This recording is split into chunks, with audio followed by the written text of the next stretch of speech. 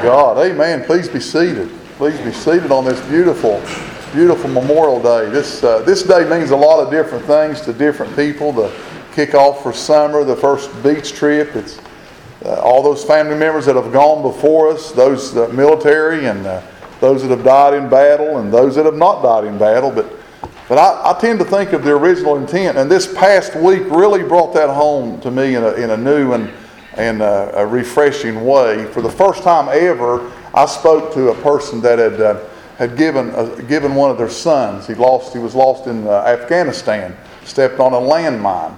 Now, I've known people before that have lost children, but it's always been many years removed. This guy lost him on December 22nd, 2017, just a little over a year ago, and to remember those fallen soldiers. And as I sat across the table from him, he's had a horrible time. He began drinking himself to sleep because he just can't cope with what's going on, and works every day, gets up every morning, and goes to work. But his heart was heavy, and with tears in his eyes, he said, "This day," he's talking about Memorial Day, he said, "This is not about hamburgers and hot dogs. This day is a special day." And I was reminded of the sacrifice. I took it very personal. It was very personal. It was as if that man told me, "I gave my son for you to live in freedom." And I began to think and recall how that mimics what Jesus has done for us. He gave His life that we could have freedom and liberty in Him. So this has been a special Memorial Day weekend for me. To remember those fallen soldiers and a great service outside. I appreciate that. I appreciate the effort that went into that. As we was walking out, Sherry said something about it being hot. We were talking about being hot, going out and standing in the heat, but she looked back at me. I was thinking it, I just didn't say it, and she did. She said, "I guess that's a pretty small price to pay for what's been done for us." The 20th century was full of wars of Americans that fought in faraway places. We fought all those isms, Nazism and Marxism and socialism and communism, knowing that there can be no liberty with just a few people dictating to the masses what they think is right. I remember the days of Robert McNamara, Secretary of Defense, in the early 60s, the dire warning he was giving about Southeast Asia and the spread of communism. He talked about the domino theory. Do y'all remember that? He's talked about the domino theory, that once Vietnam fell to the other countries of the region, that all of the rest of the countries would fall like dominoes to communism. We lost a lot of American treasure in Vietnam fighting communist forces. It was a decade of America coming to the age. It was a decade of the hippies and the beatniks, and drugs were coming on the scene. It was a decade of racial strife in the cities. A decade where students were killed at Kent State University. Free love and the sexual revolution was everywhere. No longer was sex tied to marriage, but the attitude of if it feels good, do it. We lived through incredible social change in the 60s and 70s. And the freedom to do your thing was the mantra. All about being your own person. Do your own thing. Traditional values like marriage and family, now they're square. Do y'all remember those words? The institutions that had made America great were under full assault, and it continues to this day. All the while seeking liberty and freedom from the oppressive society that created the greatest nation on earth. Then we began waking up to the consequences of destroying our value system. Teen pregnancy was rampant. Drugs were in vogue. People were dying by the thousands. We couldn't build jails fast enough to contain the junkies and the dealers. While we're arguably free, what's the cost? What are we doing with our freedom? What are we doing with our liberty? For there are limits to our liberty.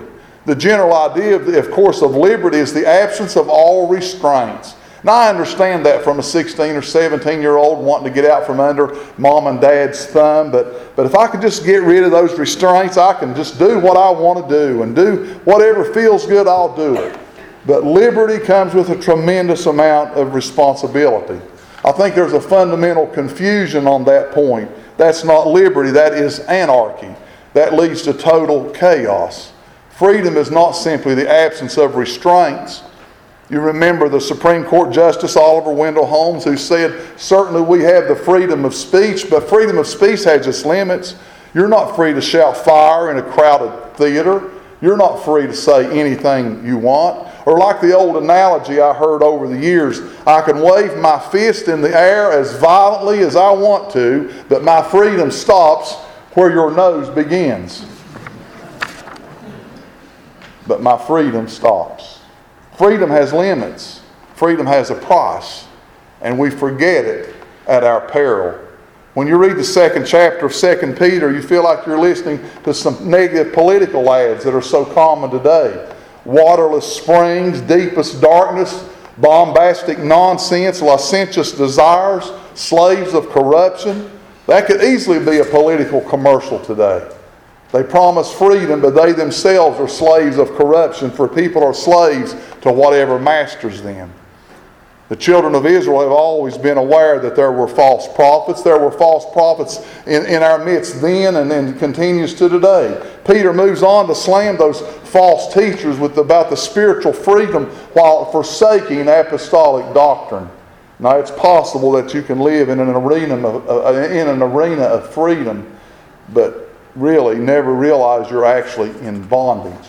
It's kind of like a man sitting in a prison cell about the fact he's free from the responsibility of having to go to work. Now it's true he's free from that responsibility, but he's so excited about his freedom he can't see his bondage, for he's sitting in a prison cell. I witness daily folks that think they're free, but they're really living in bondage. If fear dominates your life, you're in bondage. If you believe that service to Christ is a part-time proposition, you're in bondage. There's nothing more miserable than a person trying to serve Jesus part-time. But the thing that ought to concern us most in the land of the free and the home of the brave, that so many are living in bondage and they don't even know it. And how could this happen? It happened for a very simple reason, that what is often called freedom is in reality bondage. Let me explain how that happens. You'll notice in verse 18, Peter talks about those who live in error. I would submit to you that a person who is taught that which is fundamentally wrong and builds his life on that which is fundamentally in error, that person is in bondage. For that person in a sea of bondage and living a life based on false premises, they're wrong from the start. Regardless of how beautiful and luxurious your home is, without a foundation under that home is worthless. Jesus taught about building your home on the rock and not the shifting sands of the age. Now, one of those things about the false teachers that Peter was so concerned about is they have an intense distaste for authority. They despise authority. They despise the ultimate authority. They despise the very notion that there's a God who is in charge. They hate the idea of the ultimate authority and the ultimate final judgment. They resist the idea that there's an eternal accounting for how you live your life. The false teaching that they'll give is propagated all the time in our culture. It's everywhere. You can't turn the TV on for 3 minutes and you'll see that. There's no final judgment. There's no ultimate authority. You're not eternally accountable. And people build their lives on that false premise. They assume, therefore, that they really doesn't matter what they do because they're free. They're free. There's nothing like the freedom that says I'm not accountable. There's nothing like the freedom that says it doesn't matter what I do. It doesn't matter what I say. It doesn't matter how I treat people. The person who's living on that basis is living a life of error. Peter gives some responses. He says, listen, those of you who say there's no final judgment. To those of you who say there's no ultimate authority. To those of you who say there's no eternal accountability. Just remember this. God did not turn a blind eye to the rebellious people in the days of Noah. Just remember this, God did not let Sodom and Gomorrah survive. Why in the world do you think there's no God who is the ultimate authority, where history is literally full of God's holy and righteous judgment who will not tolerate sin?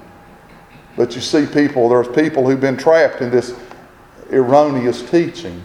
They believed a lie. And they believe that they're totally free to do whatever they wish without any ultimate consequences. Therefore, I submit to you, they're living ultimately in bondage. Here's the second way it happens. You'll notice that Peter also says in verse 18 that these teachers mouth empty and boastful words. The way that people can be led into bondage is not only through false teaching, but teaching that which is fundamentally in error. People who can be brought into bondage when they're taught things where people promise much but are utterly empty. We could hear a few politicians tell a few things like that, wouldn't you? Those false promises. The teachers are promising you find meaning in life if you participate in all of this. And we all know that if you sought life through a needle or a bottle or other sins of the flesh, you'll find that it doesn't fulfill what you're looking for. So much that the culture promises is just hollow. If you engage in all these things, this is where life is found. Now Peter's saying to us that these teachers are full of empty, boastful words that lead to bondage. He doesn't sugarcoat his response. He calls them in verse 17, springs without water and mist driven by a storm. You can live in the land of the free and the home of the brave and be in sheer bondage and be in utter bondage to emptiness. It's happening all the time. Jeremiah 2 tells us in his great book that God's people have committed two fundamental sins. For my people have committed two evils, he says. They have forsaken me, the fountain of living water, and they've dug out for themselves cracked cisterns that can hold no water. So the first sin is to worship other gods. The second sin is to replace the truth with a substitute of false teachings. He calls them a cistern that's got a hole in it, a cistern that's cracked. Peter picks up on that picture. He says, the days in which you're living now, he says, are replete with false teachers who will lead you into the bondage of error and who will lead you into the bondage of emptiness, for they will promise that which they cannot deliver. Jesus said one day, no man can serve two masters, but everybody serves one. You see, ultimate freedom doesn't exist. We are all a slave to a master. It's only the question is which master do you serve? Jesus counteracts the corruption of the world in teaching us to be able to live and die that we might be free from the consequences of sin. Jesus said, now if you follow my teachings, you will become my disciples. And if you become my disciples, you'll know the truth. And then the truth will set you free.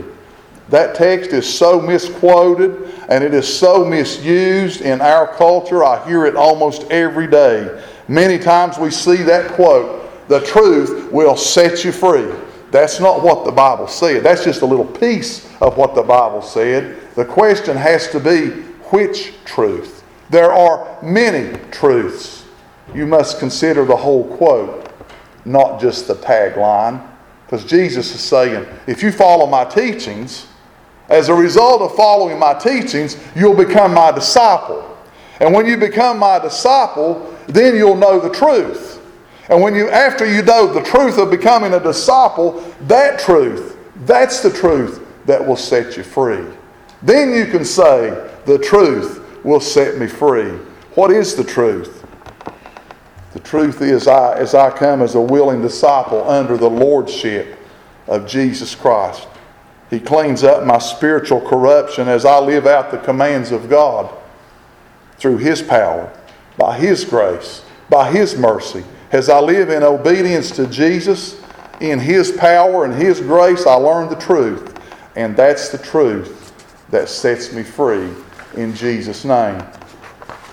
It's tragic in America when we consider the tremendous price paid for our freedom and we wake up and realize we're not free, but we're in bondage. This Memorial Day can only be memorable for some of us if we have a new and fresh challenge of the yielding of our lives to the Lordship of Jesus Christ. But to yield your life, then that you might know the truth of discipleship. And the truth of discipleship will set you free. And then it's that truth that will set you free. And who the Son sets free is free indeed. Amen. Let's bow our heads just for a moment. Thank you, God, for this day. Thank you, God, for that one that's struggling, that is in bondage as I speak. For all those around us that are in the bondage of fear, that are in the bondage of anything that separates them from God, that unknown sin in their life that creates so much havoc, so much destruction. Father, in Jesus' name,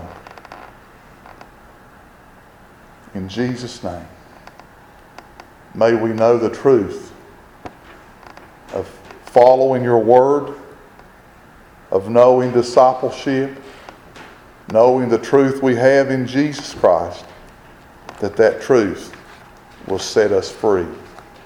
To God be the glory. Amen and amen.